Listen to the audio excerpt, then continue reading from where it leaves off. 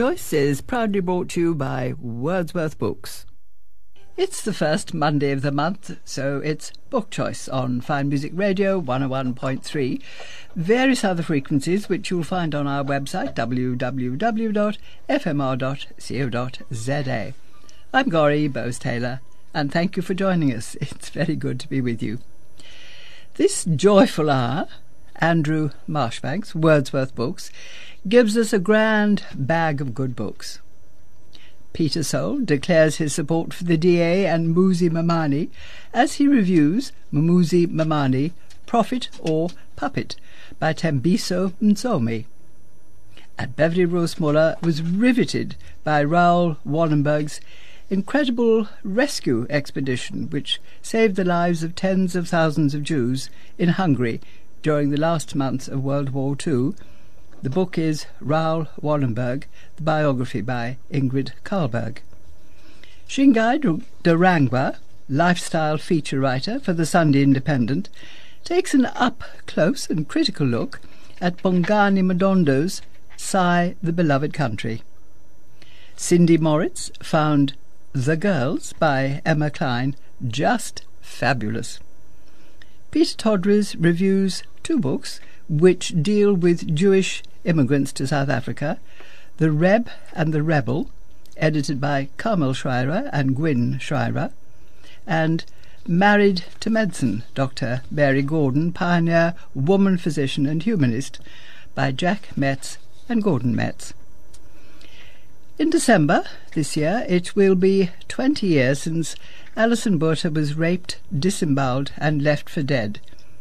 In 12 days the movie, I Have Life, will be premiered around the country. Vanessa Levenstein reviews Alison's story, as told to Marianne Tam. It's called I Have Life. Then Vanessa reviews two novels, one by well-known, well-loved author Maggie O'Farrell, This Must Be the Place, the other by debut writer Kit Duval, My Name is Leon. Cape Town cookbook writer Philippa Chaffetz munches her way through Eat Ting, that's two words, by Mpho Tsukudu and Anna Trepido, a good book that looks at diet, weight and health for modern black South Africans. Mike Fitzjames, as always, scares us out of our wits with three chilling thrillers. And if we have time, leading conservationist and author John Hanks walks us through Elephant's Giant Steps by Richard Pearce. As ever, there's an easy-peasy competition question to win one of two 200 Rand vouchers from Wordsworth Books. Andrew Marchbanks, a bag full of good books there from Wordsworth Books. Hi, Gori, thanks a lot. Well, yesterday, on Sunday, was the launch of the Harry Potter and the Cursed Child. There's a very strange history behind that, and I'm sure people have seen the publicity. It is the biggest book-selling event for the last 10 years, since the last Harry Potter came out, strangely enough. But this is not a novel. This is a play script of the play that is opening in London, I think this last weekend. And it is a publishing phenomenon, because never has a play script sold in such quantity. All the way around the world, everyone's queuing for it. There are Harry Potter parties and sweets and hats and who knows what. But this is a play script, but it is the next chapter in the life of Harry Potter. That's Harry Potter and the Cursed Child. It's in our bookshops at 299 Rand, brought down from 375 Rand, somewhere around there. So I think if anyone is interested in what's happened to Harry Potter after book number 7, that is the book that you have to have. And while we're talking about bestsellers, I don't know if anyone has seen the movie about the Jojo Moyes book, Me Before You, which was quite a weepy tearjerker. I enjoyed it thoroughly, I have to say. The book is out called After You, which takes you from what happened in the movie or what happened in Me Before You and brings you right up to date to what happened then. Her books are always gorgeous. They really are. They're lovely, lovely reading. And second on the bestseller list is the new book about Thabo Mbeki called Thabo Mbeki, I Know. And anyone who's interested in Thabo Mbeki and South African politics, that's a must-read. And also another must-read, I think. It's a new book by Lerato Shabalala. She is a columnist for, I think it's the Sunday Times, etc., and she writes the Urban Myths column. And this is a book about her time in South Africa. Let me just read this. This is a book not for the faint-hearted. I am a proud South African. I grew up in Soweto, went to a Model C high school, and have worked in corporate South Africa, where I've often been the only black person in senior management. There are many people who are like me, having to straddle different worlds daily. What this means is a white lady who has met a woman like me, a black guy who's dated a girl with a similar story to mine, and a white guy who's had someone like me to report to him. I am the quintessential South African, complicated, proud, and contradictory all at once. I am you as much as you are me. She is a wonderful writer, this woman. She really is. There are amusing tales in here. There are tales that will get your juices going, your mind stimulated. This is a wonderful book. The Way I See It, and it's 210 Rand, Lerato Shabalala. Then I must just remind you that a marvelous Harper Lee book, Go Set a Watchman, is now in paperback. So if any of you balked at spending 300, whatever it was, Rand on the book, this is now available at 180 Rand. Let me just remind you, this is the story of what happened before To Kill a Mockingbird. So that's Go Set a Watchman, Harper Lee, at 180 Rand. Now, there are two books, charming books, that have just come out. The first one, The Curious Charms of Arthur Pepper, by Phaedra Patrick. And this follows on that sort of slew of books we've had about old-age people who do eccentric things. I'm not quite sure what the genre is called, but there is definite genre about that. Someone will come up with a very clever way of saying it. Listen to this. This is how the book starts. Each day, Arthur got out of bed at precisely 7:30 a.m., just as he did when his wife Miriam was alive. He showered and got dressed in the grey slacks, pale blue shirt, and mustard tank top that he had laid out the night before. He had a shave and then went downstairs. And this is how his life is living at the moment. And then, of course, the disruption happens. He finds something. He goes forward, sorts through his wife's wardrobe, and he finds a glistening gold charm bracelet that he's never seen before. Upon examination, Arthur finds a telephone number on the underside of the gold elephant. He picks up the phone and dials. And the adventure starts. Great reading. Lovely book. And another one in that genre, I don't know if you all remember The 100-Year-Old Man Who Climbed Out of the Window and Disappeared. Huge, great success. They made a nice movie out of it. This is by Jonas Jonasson, and I think he came out to South Africa once to talk about the book. This is called Hitman Anders and the Meaning of It All. Lovely reading, beautifully translated. This is a book that any book club will enjoy. If you're into that genre of the old age people who get really odd, this is for you. 305 Rand, Hitman Anders and the Meaning of It All, Jonas Jonasson. And the book I talked about before, The Curious Charms of Arthur Pepper by Phaedra Patrick, that is 310 Rand and well worth reading. Thanks a lot. Keep reading. Cheers. Peter Soul, Muzi Maimane, Prophet or Puppet by Thembiso Musumi. Get your vote. Muzi Maimane, Prophet or Puppet by Thembiso Musumi is published by Jonathan Ball, and at the outset I should declare my interest as I am a supporter of the DA and of Muzi Maimane. Thembiso Musumi is a political journalist currently based at the Sunday Times, where he is deputy editor, and is of the view that black reporters are at the forefront of breaking headline political stories, but are largely absent when it comes to recording our history in book form. This short, informative, 166-page volume is his contribution to correcting that deficiency. Musumi goes behind the scenes to examine how and why Maimane rose up to head the opposition, and delves into his formative years, his time at the pulpit in the church, and his family, and to bring substance to the man. Maimane is the first of 4 children born to Simon and Ethel Maimane in June 1980. Simon is a Motswana from the Bafokeng clan in what was the apartheid homeland of Bophuthatswana, and Ethel hails from Koffenwaber in the former Transkei. Maimane is very proud of his mixed ethnic heritage, his proficiency in 7 official languages, and his mixed marriage, but the former homelands played no significant part in his life. Friends describe the young Musi, which means leader in Tswana, as a typical township boy playing football in the afternoons, attending to his house chores, and heading home before dark to attend to his homework in the house in Dobsonville, where his parents still live. Being devout Catholics, they brought him up in the faith, but he switched in his mid-teens to what is known as a more Bible-based church, where he played a leading role. After matriculating, Maimane studied at Wits and then at UNISA by correspondence for a psychology degree. He worked for a while at the SABC, where he presented a Christian magazine program. He became known as a talented public speaker and joined speakersinc.co.za, where he prospered. He joined the DA in 2010 and was elected leader in 2015, creating a special place for himself with hard-hitting eloquence. While not restricting his criticism of Jacob Zuma, calling for his impeachment and describing him as a broken man, he has done so with dignity and with respect for the office of the presidency and with respect for his elders. And so, puppet or prophet, Maimane has been the leader of the DA for just a year and has crisscrossed the country to promote his vision of the DA. Maimane emphasizes the need to tackle unemployment and to create jobs.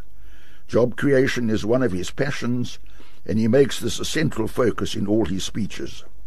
This and the promotion of the small business sector, which he argues creates more jobs than larger companies.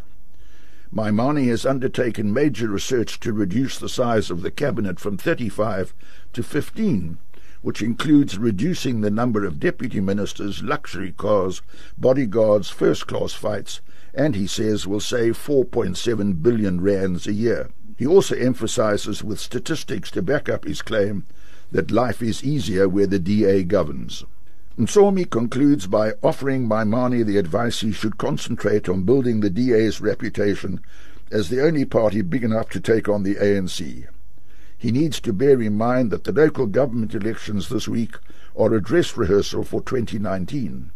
He needs to show voters the DA has changed to become a party for all, that he is the man in charge, and that he is no puppet. The voters will decide on Wednesday. Beverly Rosemuller, you were much moved by Raoul Wallenberg, the biography by Ingrid Carlberg. He may not be as famous as Oskar Schindler, but he should be. Raoul Wallenberg's incredible rescue mission saved the lives of tens of thousands of Jews in Hungary during the last 5 full months of World War II and cost him his life. He was born into the rich Swedish Wallenberg dynasty in 1912, shortly after his father had died, and he was educated abroad and traveled widely, including Cape Town, to gain business experience.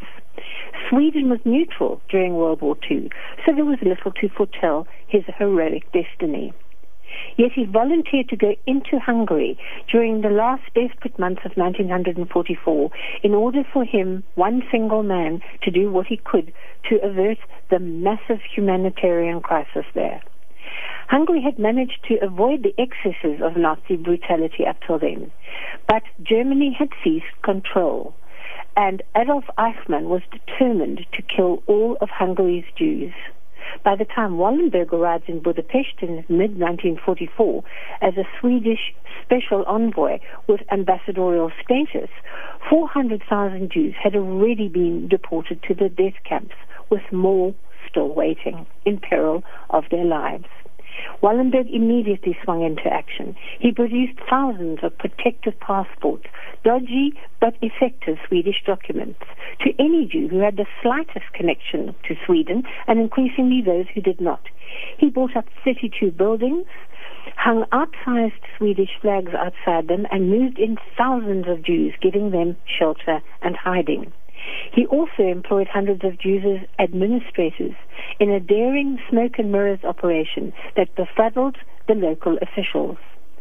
Wallenberg ran down platforms and jumped onto the trains themselves, carrying Jews to their certain death, showering his passports to anyone he could reach, astonishing the guards.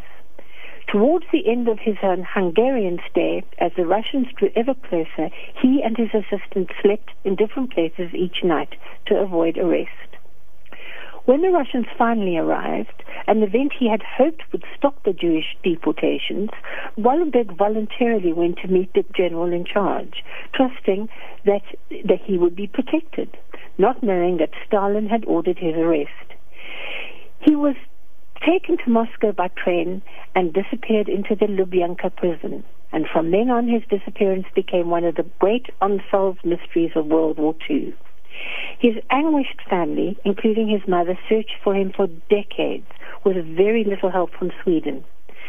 At the end of the Cold War in 1989, his siblings were invited to Moscow, and to their astonishment, they were presented with a box containing a few of Wallenberg's belongings, including his diplomatic passport, diary, and Hungarian driver's license. They received a sort of an apology, but no real explanation, and it is now widely believed that he was kept alive in prison until 1947, when he was killed probably by lethal injection. In 1981, he became only the second person after Winston Churchill to be made an honorary United States citizen through a bill introduced in Congress by Tom Lantos, whom Wallenberg had saved. It seems that his chief motivation throughout his life was that of simple humanitarianism. Kofi Annan, who married Wallenberg's niece, writes in an introduction to this biography that Wallenberg, through his own personal initiative, responded to the Nazi bureaucratic killing machine by forming one of the war's most effective rescue missions.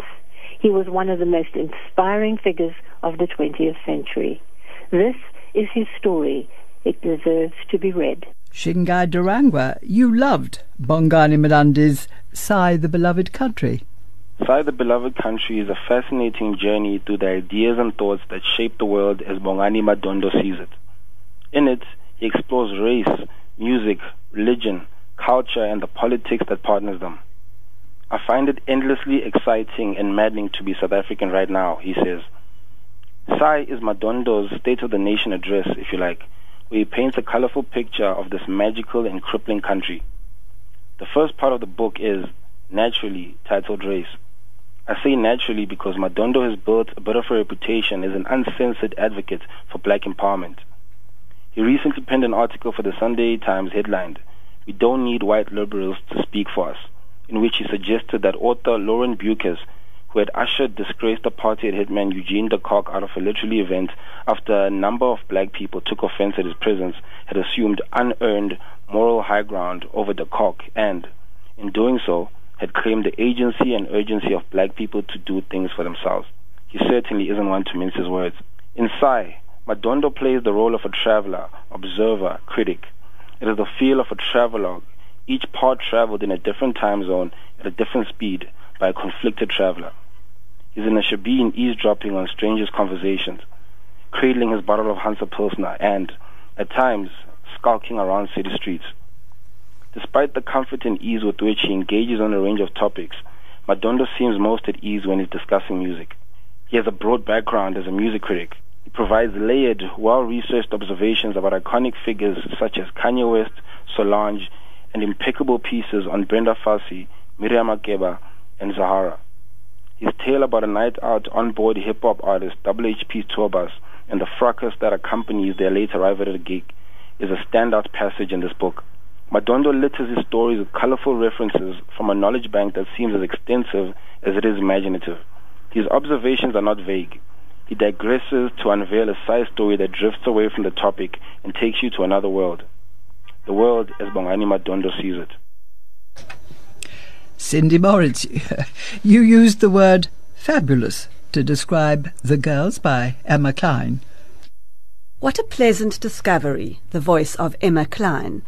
In this, her debut novel, she writes around a subject that has consumed her for decades and which inspired her short story Marion, which I found and read before starting The Girls. The clue to Klein's focus is the title of the book. In an interview with the Paris Review, she reveals that she's deeply interested in the moment on the cusp of adulthood when we encounter how the world treats women and girls and what it means to be a girl in the world.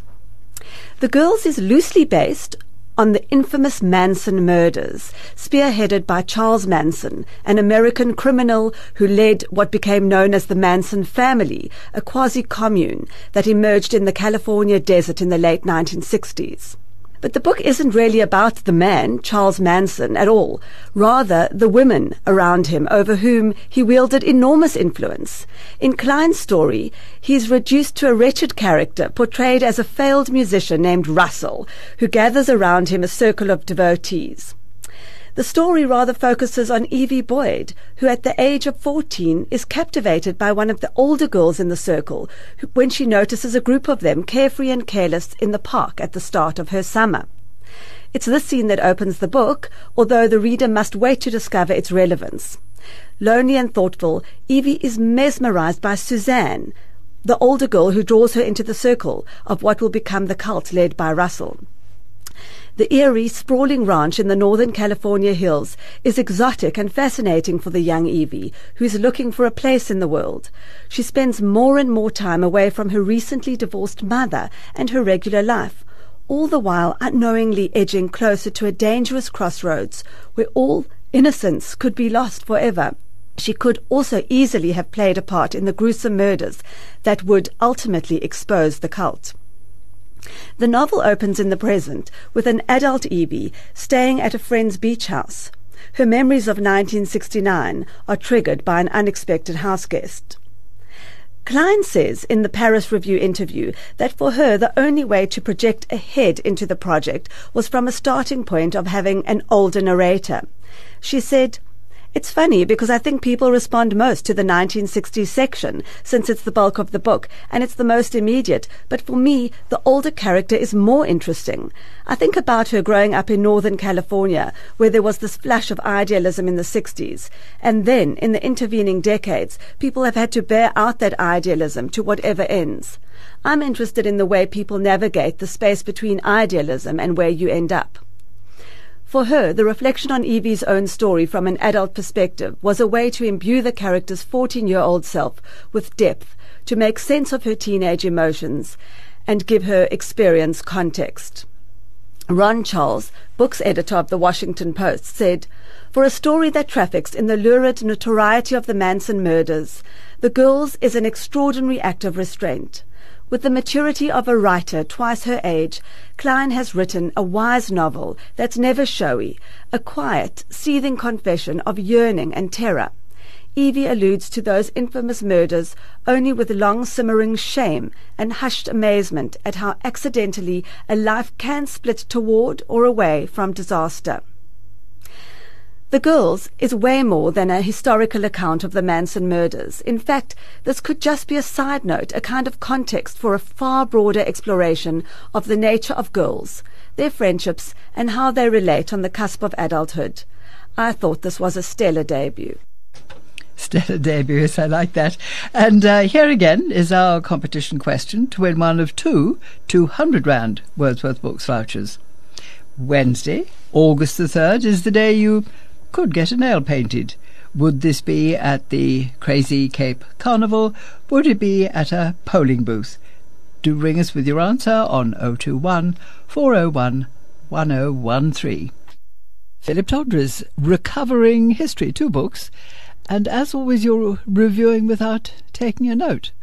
Well, the books are so good, why do I need to take notes? They resound very strongly. In fact, I think what is very interesting to me is this whole concept of history. And both of these books find the story in history. I think we too often forget and think it's all about dates. And in fact, I think it's rather about reclaiming stories and giving it a context. And both books, for me, did just that. The first is The Reb and the Rebel, Jewish Narratives in South Africa, 1892 to 1913. and it's edited by Carmel Schwerer and Gwyn Schwerer, finding their history in their, I think it's great-grandfather's texts, one of which is a diary, another an epic poem, and then the one son writes a memoir. And through that you trace a very important history at the end of the 19th century. Grandfather arrives here in 1892. And the other one is the story of Mary Gordon, and the title is Married to Medicine, Dr. Mary Gordon, pioneer woman, physician and humanist, and the book is written by Jack Metz and Gordon Metz. And again, a lot of research done into finding out who are these people and what is the context of their times. And what is very important to me is you're dealing with them overcoming difficulties and prejudices. And aren't we doing just that in this day and age as far as this mass migration of refugees, people trying to find other homes, trying to find a better education, better jobs? I think it's very important to recount that a lot of these people make major contributions to the new countries in which they arrive. The Reb and the Rebel. Here's this man from a rabbinical background, comes to South Africa to take a position in pioneer Johannesburg in 1894. So first of all, the diary records very meticulously even the number of miles, nautical miles to go each day on this particular journey, having left his family behind in the hope of establishing a base in Johannesburg and then bringing them across. And the man arrives in Johannesburg and is not impressed by the community he finds. Here is this traditional man who comes from this background of orthodoxy, and people are already being assimilated, people having to deal with realities of life and living in this pioneer village of Johannesburg. And he is very scathing in the way he finds things, and he's not prepared to accept these compromised attitudes. And he's also dealing with what he calls English orthodoxy, which is not the same as his European roots. And he really is very, very critical of all this. In fact, decides he's not prepared to compromise and moves back to Cape Town on his way back to Europe. But in Cape Town he's offered a job, and from there he decides to stay. And this is the story of him actually coming to terms with the reality of a new life, a new position, bringing his family across, and then, quite strangely, because of the flu epidemic, he takes the family back to Europe, and then returns again, and son is born, and this is the rebel, because he is the South African now, born and bred in Cape Town. And they pick up that history in a memoir that Harry Schwerer wrote many years later. He's actually a grown man at that stage, but he recalls his quite wild youth in Cape Town. Then the other one that I want to refer to is Married to Medicine, Dr. Mary Gordon, a most astounding story. Here is a woman born in 1890 who eventually goes to England in 1907, where she registers and studies medicine. Now, I mean, this is such a far-fetched story that it just wouldn't work in fiction. And yet she manages to, she has a Polish-Russian background, learns English in 6 months, and then manages to get into the medical school of the University of Durham.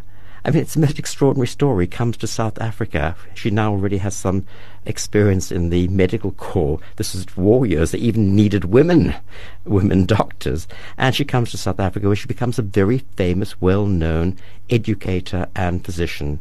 And many, many stories about what she's done. It's a fascinating story. And I think her comment, "Life is a battle," Mary Gordon said once, "not for yourself, but for what you believe is right and truthful and necessary." A fitting tribute to perhaps the way we should conduct our lives. Vanessa Levenstein, 3 books there, 1 non-fiction, 2 fiction. This Must Be the Place by Maggie O'Farrell. Maggie O'Farrell is one of my favourite modern authors, a brilliant storyteller. O'Farrell's characters are authentic, flawed, sexy and memorable. She has the ability to crawl into the minds of her characters. The result? One feels as if Maggie O'Farrell has lived 100 different lives.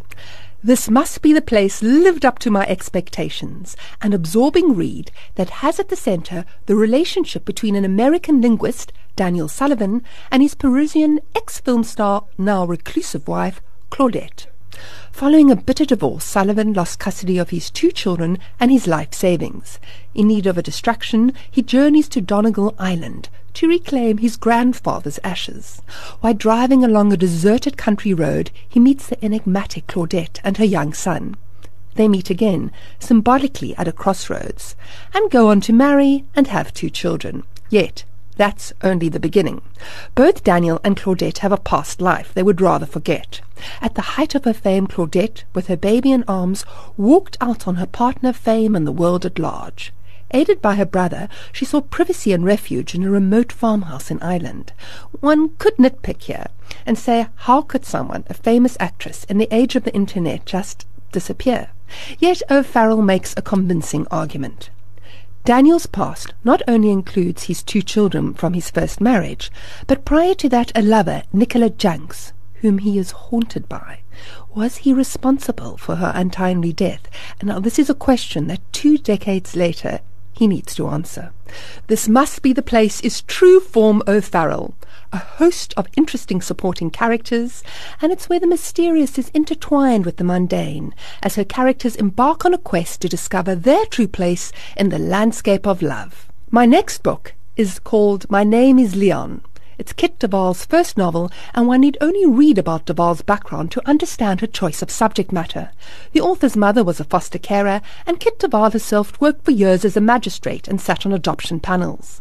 The responsibility to make the best possible decision for children already so vulnerable must have heightened her awareness as to what can either go very wrong or at best moderately right. My Name is Leon starts with a nearly 9-year-old Leon meeting his newborn brother Jake. His mother, Carol, hopes that the baby's father, her one-time boyfriend, will embrace his role as father and partner. This is not to be, and his subsequent rejection, coupled with her already frail psychological makeup, results in Carol's mental breakdown. Leon assumes the role of caregiver to his mother and infant brother. Social services are notified, and so the foster process begins. Now, this isn't the first time Leon has been placed in foster care, but now it's different, because he has a brother to love, look after, and protect. While Leon is a mixed-race young boy, his brother is white and a baby. Bluntly put, Jake is easy adoption material, Leon not. The heartbreaking separation of the siblings raises questions that don't have clean-cut answers. The elderly sisters who foster Leon, while hardly child psychologists, are kind and want to help him, albeit rather clumsily. They fail to understand his loyalty towards and longing for his mother. Duvall paints an authentic picture of the bond between Leon and his mentally unstable mother. Her inability to care for her sons does not diminish her love for them. My Name is Leon gives a face and voice to so many abandoned, nameless children. Of course, it's not just young children who are prey for sociopaths. My final book that I'm reviewing today is I Have Life, Alison's Journey as told to Marianne Tam. 1994, the beginning of our new democracy, and also the year of a watershed event that changed the way South Africans engaged with the atrocity rape. Alison Botha was raped at knife point by 2 men, disemboweled, her throat slit, and left for dead. Only she didn't die. She clung to life with a determination that defied medical logic. In a culture where rape survivors remained anonymous, Alison was one of the first women in South Africa who chose to speak openly about her ordeal, and thus laid the path for many to follow. I Have Life, Alison's Journey, is her courageous testament to her survival, her strength, and transformation. I could surrender my life to those total strangers who had tried to kill me, or I could honor myself and find a new meaning to my life. She finds meaning, strength, and miracles. As an international public speaker, Alison has inspired thousands. A play has been produced based on the book, and now a film. To coincide with the film's release, Alison, a triumphant true tale of monsters, miracles, and hope, Penguin has republished the book with an additional chapter. As with Man's Search for Meaning by Viktor Frankl, I Have Life should always remain in print. Alison's journey is one where hope triumphs over despair. Now more than ever, her story is one that needs retelling. Philippa Schafitz, a cookbook with a enticing, amusing cover. It's called Eat Ting. 2 words, Eat Ting. Well, Eat Ting by Mpho Shikudu and Anna Trapido. It's published by Quiver Tree and it sells at 320 Rand. Now, it's a serious subject, teaching the urban black woman how to eat well and avoid bad food choices that can lead not only to obesity, but with it the health problems of high blood pressure, diabetes, and even heart disease. But there's a delightful quirkiness about the treatment of the subject. The title of the book, Eat Ting, 2 words, clever, as ting also refers to the basis for the traditional mafokotso porridge. The design of the book, too, is witty. On the front cover, Mapo with a cell phone and gilt-framed picture of an African cooking pot. On the back, Anna, flower-crowned, sips a spekboom garnished Bloody Mary. Yes, there are recipes for cocktails. Secunda researched African foods and their nutritional values, traditional methods of food preparation, and introduced them into wellness programs. She has a degree in dietetics. It doesn't mean, says Mapo, that you can or should eat traditional African food every day, but don't disregard this healthy way of eating in the fight against excess fat.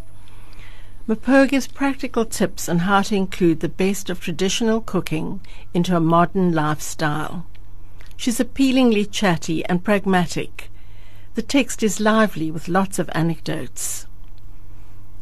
Trapida has a doctorate in food anthropology and is a trained chef. The recipes using traditional African grains, sorghum and millet, are innovative. Sorghum, with great nutritional value, low GI, and more antioxidants than blueberries, is used for a polenta with bacon and spinach, and a risotto with mushrooms and walnuts. Millet, also nutritionally rich, gluten-free, high-fiber, low GI, is used for a millet tabbouleh with cumin, lemon, parsley, and mint. Libby Doyle, creative director and co-publisher, tells me that the food prepared for photography was absolutely delicious. There are recipes using cowpeas, an indigenous black-eyed bean. Maize and wheat are included, perfectly acceptable in moderation, keeping to the unrefined and avoiding industrially processed products. Amadumbis, pumpkins, sweet potatoes, and beetroots are traditional flavored vegetables. While starchy, they are lower in GI and higher in fiber and nutrients than refined starches. Morogo refers to a collection of African leafy vegetables, not specifically spinach. Meat and much-loved offal plays a small part in the traditional diet, slow-cooked with little added fat, and naturally grass-fed and free-range. There are good recipes in this section, mostly updated. Desserts are few, fresh and fruity. Together, they explored the singular difficulties associated with diet, weight, and health for modern black South Africans. But it would be a mistake, says Anna, to assume that this book has nothing to offer other sorts of South Africans, and indeed people all over the world.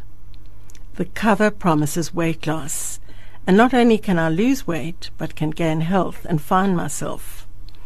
The authors insist that it is not a diet book, but a blueprint for a healthy lifestyle.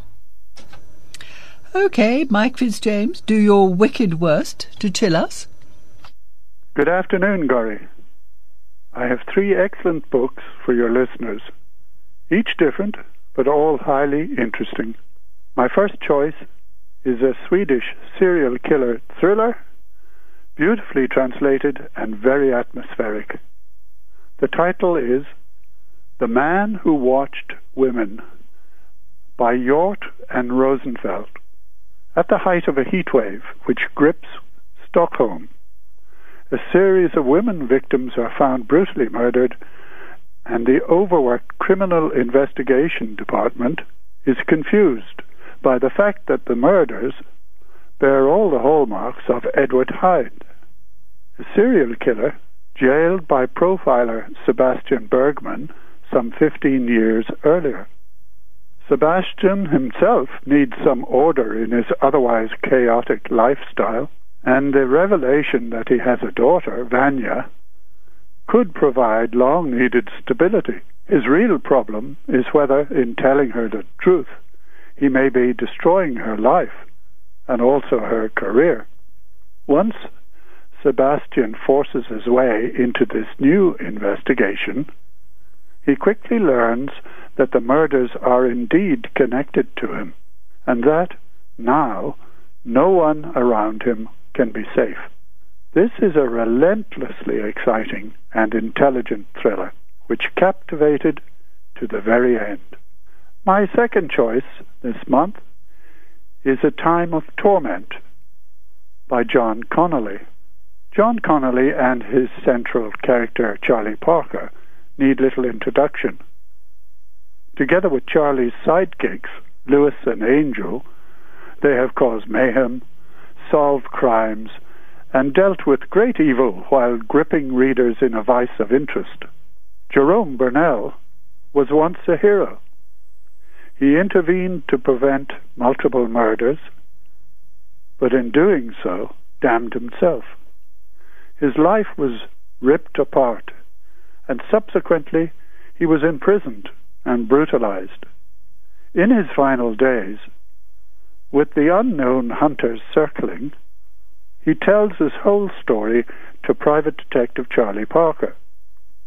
He tells him of the girl who was marked for death but was saved, of the criminals who tormented him, and the strange cause that they served.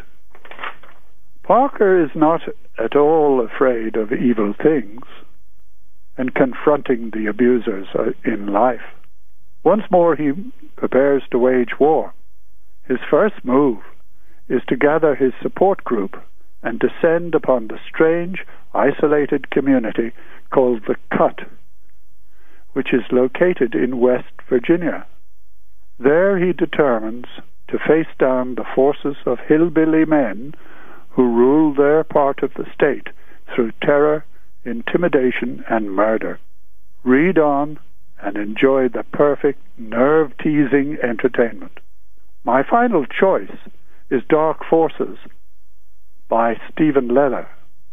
A violent South London gang stands to be destroyed if Dan Spider Shepherd can obtain enough evidence of their operations, while he poses as a ruthless hitman. Unfortunately, what he doesn't know is that his undercover work for MI5 is about to clash with the biggest terrorist operation ever carried out on the soil of mainland Britain. Only a matter of weeks previously, Shepherd had witnessed a highly skilled ISIS sniper escape a targeted missile strike in Syria. The last thing he expected at the time was to actually encounter the same sniper again, if ever, but at least of all in a grim East London flat. Spider is now forced to proceed with utmost caution if he is, somehow, to prevent carnage and the death of hundreds of innocent people. At the same time, when the crucial moment arrives, he will have to act quickly and decisively. Now the clock is ticking, and he alone stands between his country and Armageddon. What a gripping read. That's it for this month. My choices were The Man Who Watched Women by Hjort and Rosenfeld, A Time of Torment by John Connolly, and Dark Forces by Stephen Leather. Enjoy your reading. All the best. John Hanks, I think chatted to you, was it last month, about your book, Operation Lock, The War on Rhino Poaching. But you're now very kindly going to review another animal book for us, and it's called Giant Steps, and it's by Richard Pearse. Well, thank you very much for asking me to do this. I don't think that anyone reading Giant Steps would question that Richard Pearse was not genuinely moved by the work done to rescue and rehabilitate young elephants that were spared in the culling of their family unit, which took place in the Kruger National Park over 20 years ago. His text is full of emotion, and understandably the detailed account of an elephant cull does not make pleasant reading. This is the start of part 1 of the book, a narrative mainly about Bully, a young elephant that was not shot and killed by the park management staff, but taken into captivity with the intention of exporting him with other young calves to zoos. But Bully was kept in South Africa under the care and attention of John and Jenny Broker, and because of his very tractable nature, he appeared in nearly 30 films and photo shoots. He was eventually released into a fenced private game reserve in the Tankwa Karoo, a move which was described by Pearce as the giant steps of elephants that had not graced this area for over 200 years. Now, I must confess at the start that as a zoologist I found the anthropomorphism of what Pearce called, and I quote, an elephant's narrative difficult to accept. For example, at the sound of a helicopter approaching a family unit, he writes, Bully was miserable. He sensed his mother's uncertainty, and he knew that every elephant in the group felt it too. And then, when the culling started and Bully's mother was immobilized but still fully conscious, he writes, she watched, blinked, and it seemed that a tear rolled down as she felt her son's confusion and distress. Now, I know this sort of writing will appeal. There is, of course, no doubt of the elephant's intelligence, but there's always a danger of ascribing human qualities to non-human entities. Can we be sure that a mother-infant bond is anything more than instinct to prolong the parent's genes? As many scientists have said, animals cannot really think because they do not have verbal language. But the challenge Pearce and others have set is to demonstrate that animals can think without words. I will leave that choice to the readers on this one. Giant Steps is a profusely illustrated book. There are some great photographs which I know will have emotional appeal, but rather too many of them of the same, and some others that are really unnecessary, such as an empty road leading to and from a cull site. Part 2 of the book is much shorter and delves into aspects of elephants in captivity and elephant population management. Here I have some fundamental disagreements with the author, who, although hinting at the problems of land transformation and restricted opportunities for elephants to roam freely in Africa, fails to address the fundamentally important issue of a realistic and sustainable financial strategy for elephant survival. The reality is that elephants will not survive when living next to rapidly growing communities that are racked by extreme poverty and increasing starvation. Giant steps are required to address these threats as a matter of the highest priority. And that's it then. Thank you for your company. Thank you for your telephone calls. Today's winners, just look at this paper. Today's winners, Rosemary Magid, it looks like, and Steve Thomas. We'll be ringing you straight after this. Do stay next to your telephone. It's Matinee up next with Sharon Swimmer and Amanda Burta's Book Kieser at this same time on Wednesday, August the 17th. All of today's book choice will be podcast on www.fmr.co.za. From production manager Mawandi Lobi, from musical mastermind Rick Everett, and from me, Gori Bowes-Taylor, it's good reading. Book choice was proudly brought to you by Wordsworth Books. Hi, I'm Andrew from Wordsworth Books. We have bookshops that are a bit different. We have staff that are a bit different. We love our customers, and we're passionate about our books. From paperbacks at 59 Rand to Leonardo da Vinci at 2,000 Rand, our selection is remarkable. And we sell special stationery as well. Wordsworth. We sell books the old-fashioned way. We read them. FM.